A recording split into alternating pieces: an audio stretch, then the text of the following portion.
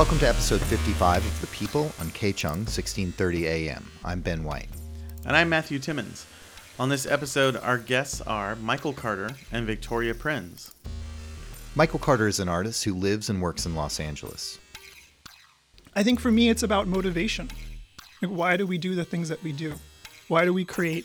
What are the motivations for what we create? What are we hoping to get out of all of the energy and oftentimes all of the sacrifice that we put in as creative people? Victoria Prinz is a student of theosophy, an area of study concerning the knowledge of the mysteries of life and nature, the nature of divinity, and the origin and purpose of the universe. What's spiritual desire? That looking at mind as dual and desire as dual. So we have a mind that's both non-personal and vast as the universe. We also have a personal mind. And we might say that this moment in human evolution, which is vast, is where we're going from that personal aspect to a deeper aspect. But we have no words or understanding of it because we haven't gotten there yet. We're on that journey. And at the end of the show, we're going to hear a track from LA band Moaning, who's got a new record coming out on Sub Pop Records. The People features the voices and ideas that make up the cultural landscape of Los Angeles, the West Coast, and beyond. It's like a broken record, magically repaired. And remember, you can listen to The People on KCHUNG 1630 AM every third Sunday at 3 p.m. Or you can find us on iTunes by searching for The People Radio, or you can go to insertblancpress.net and click on The People at the top of the page. Michael Carter and Victoria Prinz, welcome to The People. Yeah, welcome, guys. Thank you. Thanks. So, Victoria, you are a volunteer at Theosophy Hall in Los Angeles. Can you tell us what Theosophy Hall is and what your involvement with it is? Okay, thank you for asking. What we call the Greater Theosophical Movement, which we call the Small T Movement, which is the energy in the world to think for oneself, make things better, consider both science, religion, the way the world works in their most positive light, and then also to try to look deeper into all systems with the understanding that there is a Western occult movement. And by occult, I don't mean spooky. I mean all of the teachings of the thinkers of the Middle Ages, who often paid the price of their lives for their questioning. And then onward into the sense of how do we look at what really is out there in the world from a scientific perspective and find out what's underneath everything. So there's a long tradition, not just in the East, but in the West, but it tends to be forgotten. In the 1800s, there was a Russian woman named Helena Petrovna Blavatsky, whose work is still read and studied. We study her writings. We study the writings of William Quan Judge, who was an Irish-American lawyer. We also study texts that are connected with what they talked about. We have no authority, no boss, no leadership. We charge no money. It's simply whoever shows up, whoever is interested, and that's what we are. Everybody's welcome to come check us out. I've been attending there and studying for a while. Theosophia, divine wisdom, is an eternal reality. It's what the entire universe that we see as a manifested universe of which we are a part consists of. In this particular cycle of history, it's, as always happens, kind of a quiet force, you might say. Nothing mysterious or evil about it, as some folks unfortunately think. But look at the heart of Christianity, Buddhism, any organized effort. In the very beginning, there is a heart and a soul and a mind, considering what it is, how it operates, and as humans, what are we here for? Not to gain knowledge, not to escape, but to work for and as this oneness and look at the human condition. People suffer. How do we understand that and work with it so that we can consciously help others? And how did you come to be interested? In 1927, some students of Theosophy contributed land and resources to build Theosophy Hall. Before that, in Los Angeles, there was and continues to this day, an active group of people who were interested in these ideas. A student of Theosophy named Robert Crosby, who was a businessman who was from Canada and studied Theosophy in Boston, moved to Southern California, and he and others in Los Angeles, in downtown, in the Metropolitan Building, which is on Broadway, began studying together. After his death, the work continued and the building was built. A gentleman who was one of those kids that comes along that's born to rebel against the very loving and kind yet very religious Catholic family he was born into,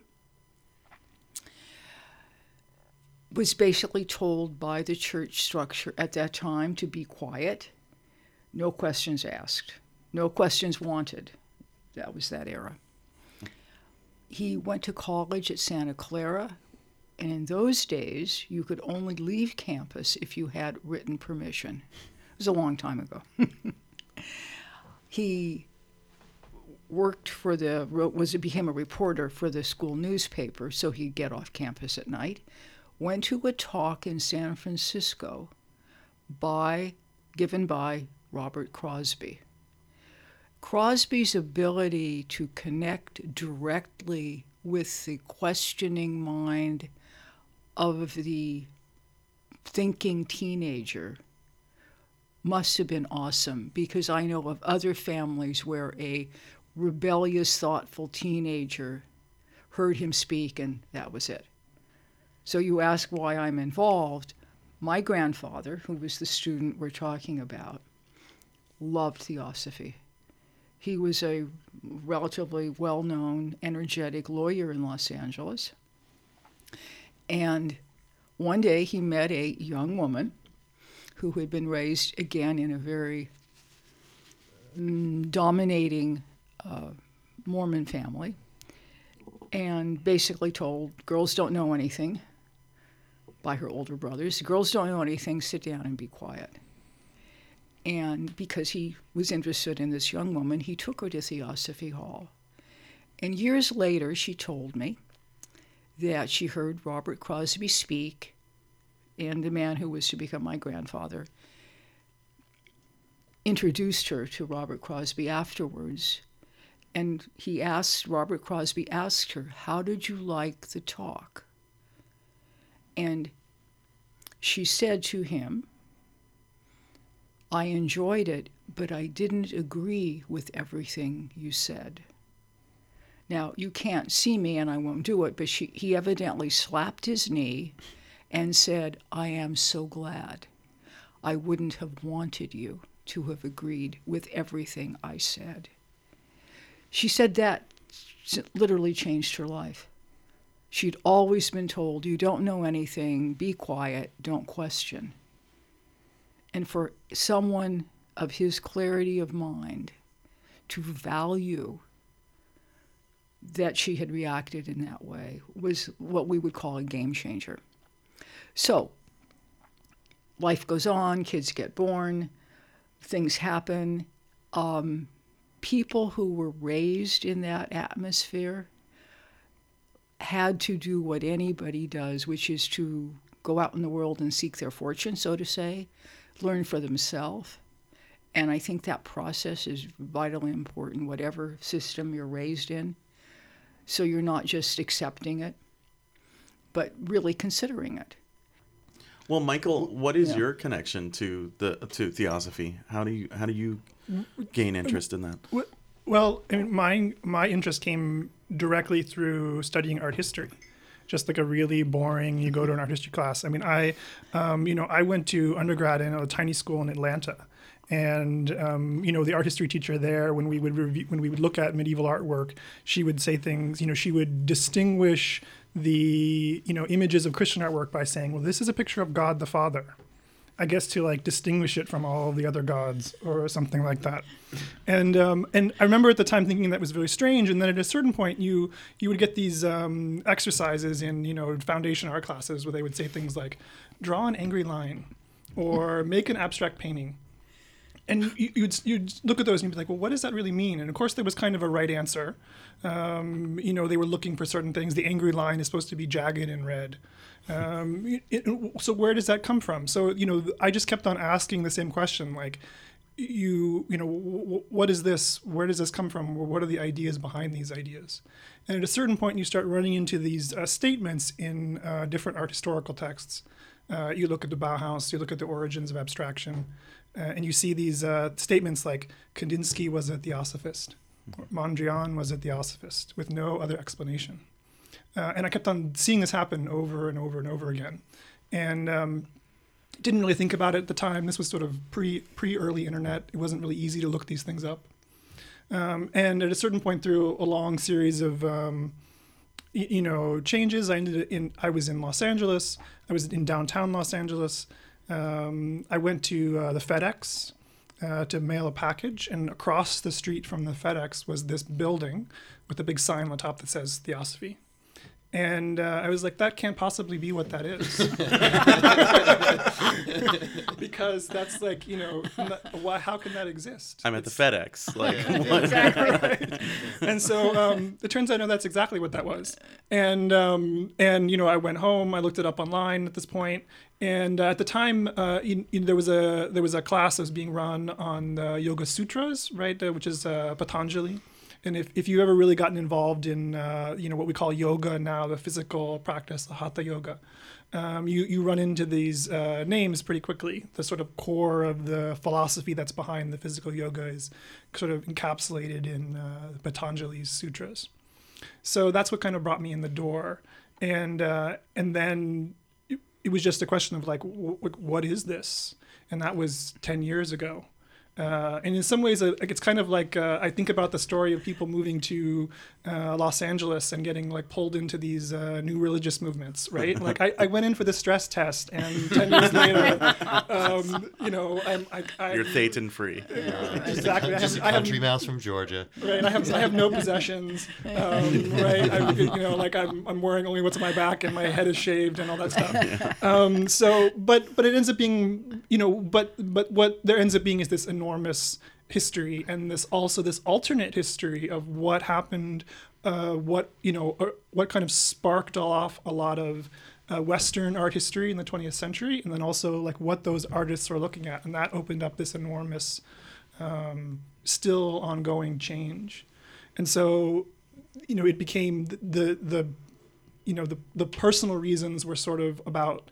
I think as an artist, I was really dissatisfied with what I was seeing in a lot of the conversations that were happening at the time, the dialogues that I could participate in as an artist, where, brought up a liberal, politically left. My mother was a second-wave feminist. My dad was involved in progressive political organizing and later on in public housing projects. So, like, this was my background, and I went to art school, looking for some other kind of conversation. And when I got there, I found like, oh, wait, this is like, I'm really familiar with all of these conversations. Like, this is the same thing that I've been experiencing ever since I was a child. And so I was sort of like, what it really became was about a place like, could I find another source or another motivation for my work? And I was like, well, this is really interesting, right? Like, there is this whole other perspective, this whole other way of thinking about things that has this very strong kind of almost secret at the time art historical relationship. And that's kind of where my launching point was. And what is that relationship, that secret relationship? I know it's not a secret at this point, but obviously that there was a generation of artists who were really influenced by these cultural changes. They were interested in, the incredibly brief description that Victoria gave, trying to talk about when you ask, like, what is theosophy? I think for me, it's about motivation. Like, why do we do the things that we do? Why do we create? What are the motivations for what we create? What are we hoping to get out of all of the energy and oftentimes all of the sacrifice that we put in as creative people? And so I think my feeling of dissatisfaction with what I was experiencing sort of led me to this sort of more metaphysical consideration. I think if we continue to talk about it, I think that we can expand on it. You're listening to The People on K-Chung 1630 AM. I'm Matthew Timmons. And I'm Ben White. Remember, you can find us on iTunes by searching for The People Radio. Or you can go to insertblancpress.net and click on The People at the top of the page. And now let's get back to our conversation with Michael Carter and Victoria Prinz. We touched on a few things when we were on the break, and we were trying to pick up this idea of what is this? What is my interest and what is the connection? What is the sort of we've been talking about the history in the past. Victoria has talked a lot about her perception of this concept called the Theosophical movement and some of the historical people who were involved in it. If you go and really start to dig into the history, not only art history, but world history, history of music, writing, many other kinds of fields, you find that there was this moment where many people were very interested in these ideas as well historically, and so what was that about? What was happening? Like I said, I think I sort of touched on this idea of a more metaphysical approach, but what does that even mean? I come from a very long line, especially on my father's side of the family, of religious workers. My dad went to seminary. My uncle is a missionary. My grandparents founded a church in their living room. There's Quakers in my family, so there's like this kind of like long tradition there. But I'm not a part of that tradition in a certain sense. And so, but what I sort of discovered was that I think that there are reasons for that kind of family history that sort of go beyond the simple, like, well, this is what they did, or this is their job, or this was their culture or their family. And, for me to then realize, like, somehow my identity is bound up in that. I can't, that's my family, that's my history. Some part of that continues on with me. So how can I, in a sense, honor that, but at the same time, I'm not that at all. I'm something else. And so, what I found, I found through when I met Victoria, when I started, attending classes at the Theosophy Hall, studying the texts and studying Theosophy with Victoria and other students there. I was like, oh, this is, these were people who were struggling with the same kinds of ideas. They had the same kinds of perspectives. They realized, like, the way that we were looking at the world and the way that we were thinking about things, we can't continue this. Something has to change. And, they used a very particular language to talk about it and a way of dealing with it. And, I think to me, it's sort of, we say, well, what is a metaphysical approach? I mean, even trying to unpack that word in the 21st century now is enormously complex. It immediately kind of sums up, or it evokes these kinds of vague, kind of like a potpourri of different kinds of world spiritual practices. We have some crystals and we have feathers and, we have a Buddha somewhere. And what is that all about? Like, how did that come into existence? It's ultimately actually a very specific thing that has a very specific history.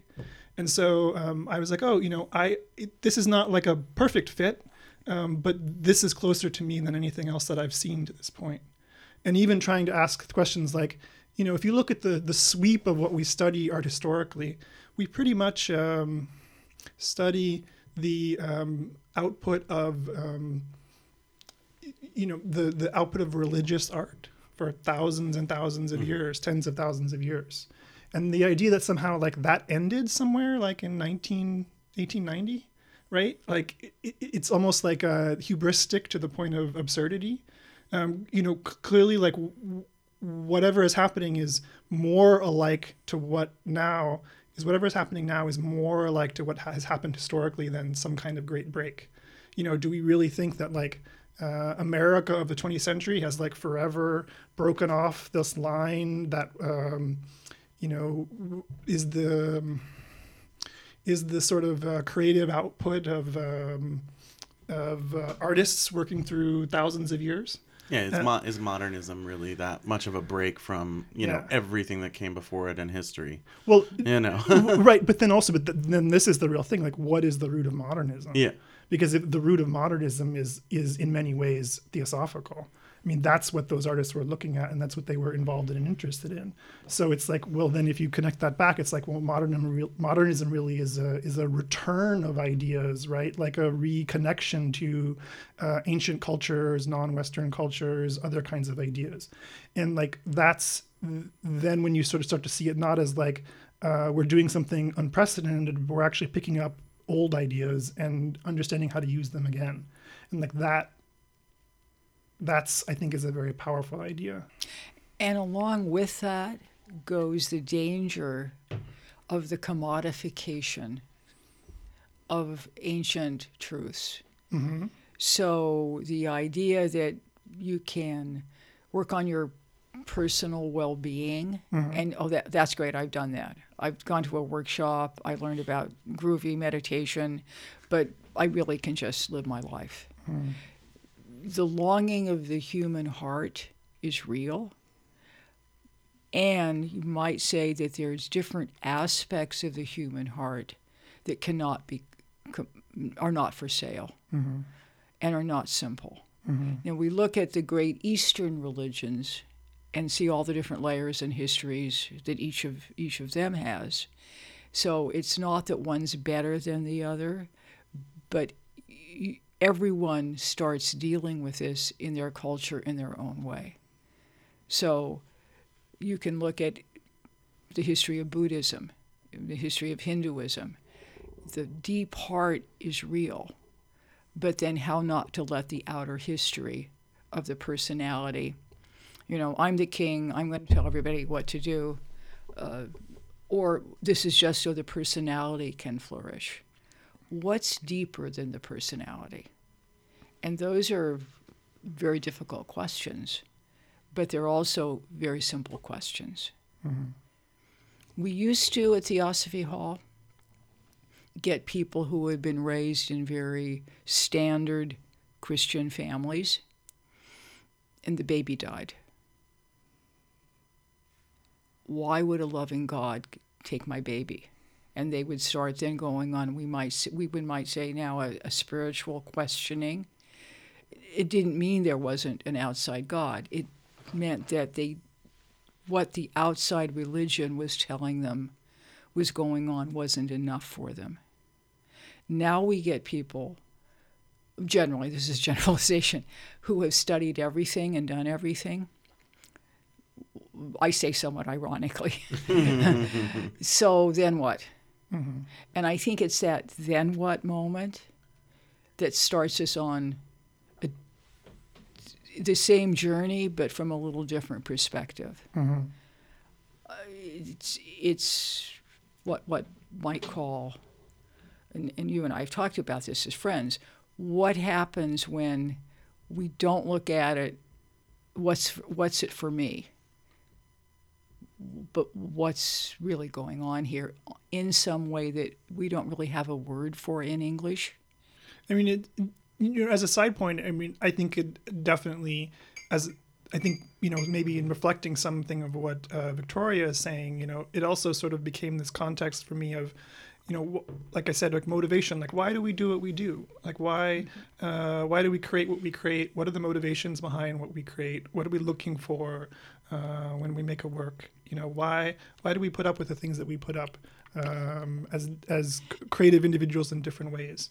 And I think the story that we like and the story that we expect and we accept is, it's a lot about egotism. It's a desire for personal success. It's a desire for fame.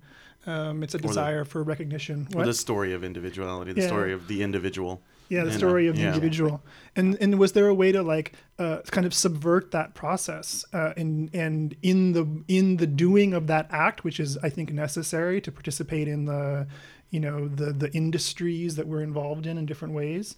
Could I channel that energy in some ways, not only towards increasing my own the recognition for myself, the opportunities that are available for me, the story of my individuality, but in the same time, could I also direct that energy back towards other kinds of work, other kinds of effort?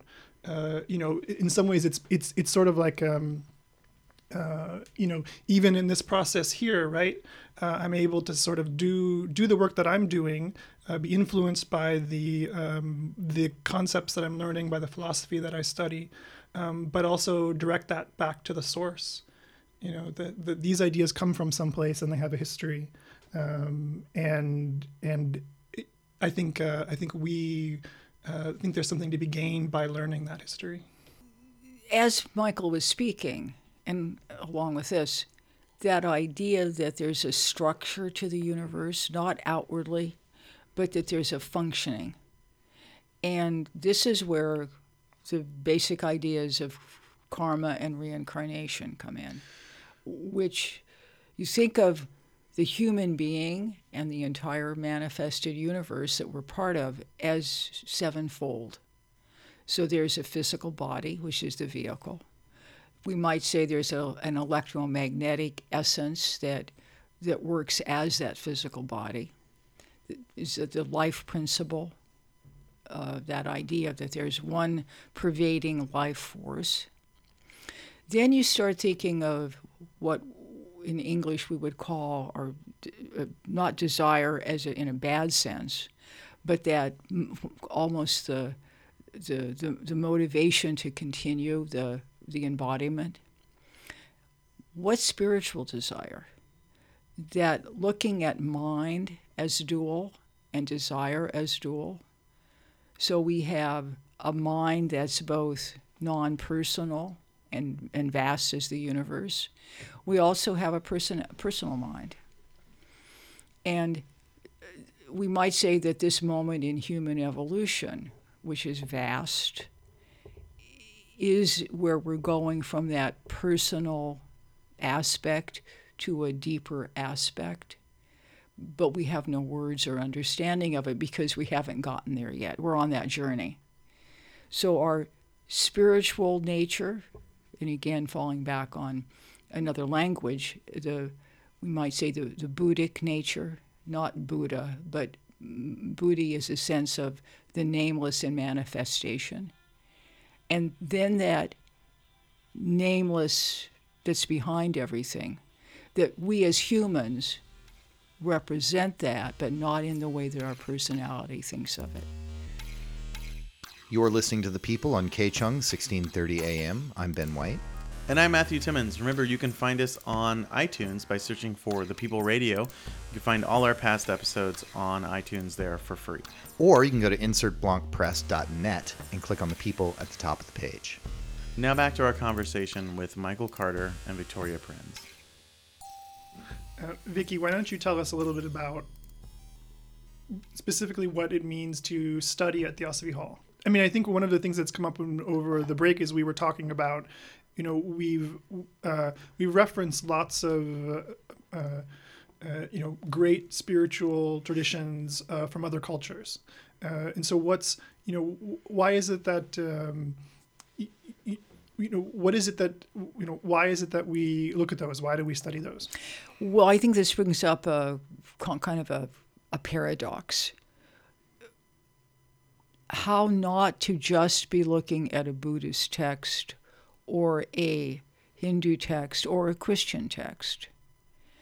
How not to take it out of its own setting, what is the, for instance, when we study Patanjali or the Bhagavad Gita, we concurrently are looking at a commentary written by William Q. Judge, who was deeply knowledgeable and deeply respectful of them, but also was looking at aspects that might not be seen if one's just simply looking at the outer narrative. So just a scholarly kind of academic approach. And nothing wrong with that in its own place. We study right after lunch on Sunday H.P. Blavatsky's first book, which is called Isis Unveiled. And she said that she wrote it to kind of clear away the underbrush of the Western viewpoint.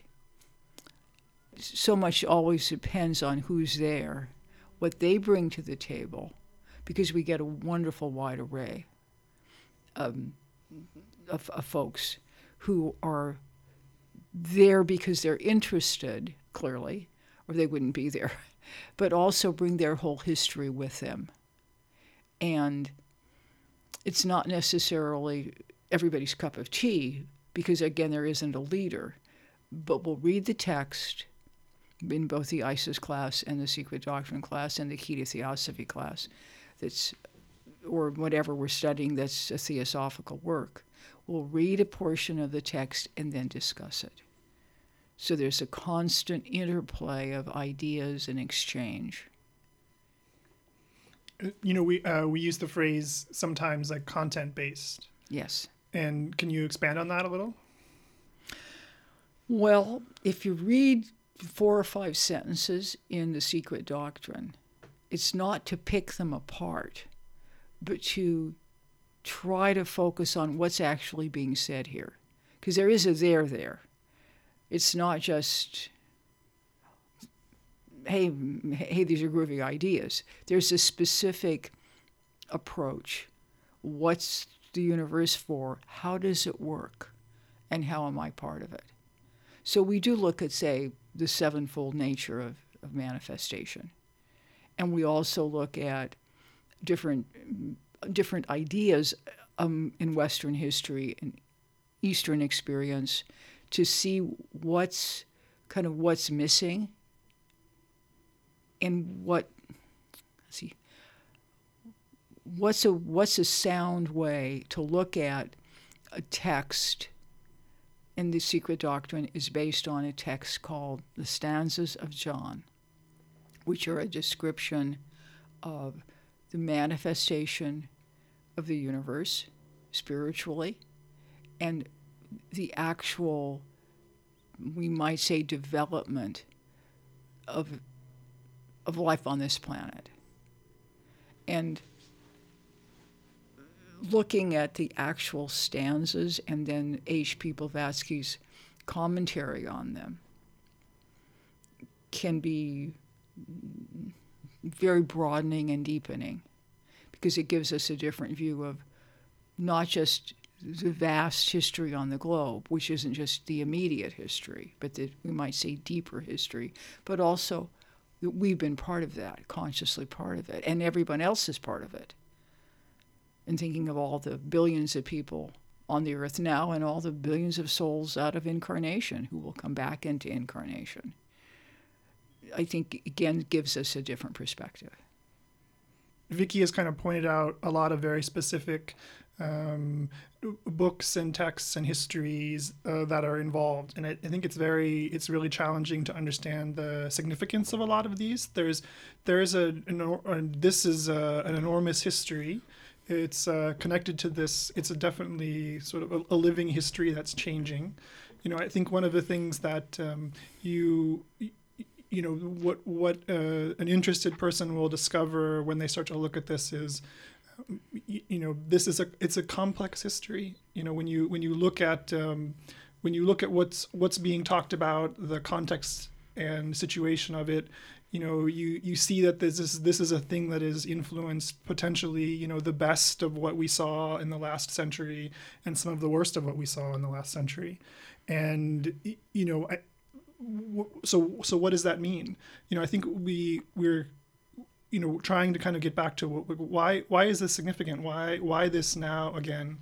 And what I see that this sort of echo of what these events that happened maybe say 100 years ago and now is that these books, these ideas, these people, they're working in a time when the thinking in their culture has become very rigid.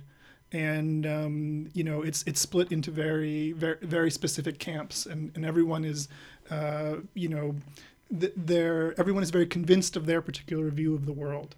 And I feel like the approach that Vicky is talking about through these different texts is kind of a way of how do I kind of change my understanding of my own view of the world? How do I kind of let go of some of the more dogmatic ways that I'm thinking? We're in a time now in American culture where we seem to have really, split into this binary of thought. We have an ideology of the left, an ideology of the right, and you're either on one side or the other side, and there's no place else to go. And I feel like the reason that these ideas were attractive to artists and other folks a century ago, and why they're now becoming interesting again, is because it's all about how do you get out of that kind of thinking? How do you get out of that kind of binary that you've created? And also that the realization that this kind of a polarization that happens is something that's actually really regular. It happens over and over and over again. And that the issues that we're facing, the kind of struggles that we're facing as a culture and as a people, this is not the first time that we've experienced these things. And looking at this history, looking at these ideas, looking at the texts that Victoria is talking about, is a kind of a way to access some of that thinking, access ideas. One of the things that I see, the kind of history of this thought and the sort of theosophical approach, is that if you look at contemporary culture, you see that it appears on both the left and the right. These ideas are influencing the full spectrum in different ways. And so what does that mean if we're now maybe talking about something that is a substrata, right? Or is it's growing up in between this sort of the worldviews that we have now? One of the things I know is that whatever the future holds, it's wherever we end up in 100 years from now, it's going to look really different from today. What we think, the way the world that we live in, it's going to be as dramatically changed as it already has been in the past 100 years. More so, maybe. Yeah, maybe even more so. So what is the software? What is the way of thinking? What is the ideological approach that can carry us through that kind of time? I'm not saying here that everybody should come down to Theosophy Hall and start doing this and it's right for everybody. But I think that we as a culture, as individuals, as culture creators, we should start asking those kinds of questions of ourselves. And do we not want to because of the plurality or the multiplicity of that way of thinking is a lot scarier than a binary way of thinking? Is that, probably that's part of it. And along with that too, and Blavatsky is very clear about this. She said, the deeper you go in whatever culture, whatever teaching that you were raised with, or you think about, or you're approaching, the deeper you go, there's a oneness to everything. Mm-hmm. So how to look at it not as either or, but that deep oneness that's behind and underneath. So it's not necessarily the way we've been educated to think, where we need that broad landscape. But sometimes in our own lives, we suffer enormous loss, enormous pain. It's a necessary experience, not to cling to it and say, oh, good, I get to suffer now, but to go deeper and realize that there's forces at work given our past choices. And this is a new opportunity to gain not just knowledge and experience, but the wisdom to lead a deeper life. I'd like to ask the host the question based on just the what Vicky has brought up here. She brought up this word wisdom, which is, I think, a very is an interesting phrase. I mean, Ben, like, what does that word mean to you? Oh, well, I was brought up Southern Baptist, so I Yeah. No, please tell me. I don't understand what that means. What does that mean Bless in terms your of heart. wisdom? yeah. Bless your I'm heart. still alive. I'm still here. Yeah. It means something very different to me now than it did when I was being brought up in that way. Well, like, when I was being brought up that way, it was like words written on a golden tablet in the sky that never move. That an old white dude with a beard gave to another old white dude with a beard. Came down a mountain, and those are rules that we live by. That's wisdom. But So wisdom is the 10 Commandments. yeah, right. But to me now, it's a little more like that idea is more of like a collection, like an evolving collection of ideas that you get to pick and choose from, depending on what use value they have for you. And some of those ideas are new, some of them are old. But yeah, it's a less defined thing for me now. It's like this, which is why I'm having a hard time defining it. It's a challenging word. That's Yeah. why I'm interested in hearing what about you, Matt? Well, because you said Southern Baptist, I was Yeah. raised like, Midwestern Presbyterian. Yeah. So cool churches. Yeah. Cool, like 60s, 70s design churches. Great. But I think wisdom for me, I think similarly somehow to you, it was kind of something that was in books that had been written and were on shelves, and it wasn't necessarily a religious thing, but it was like, books, and you read them and then you get wisdom. And and I think that over time, like I think that it's like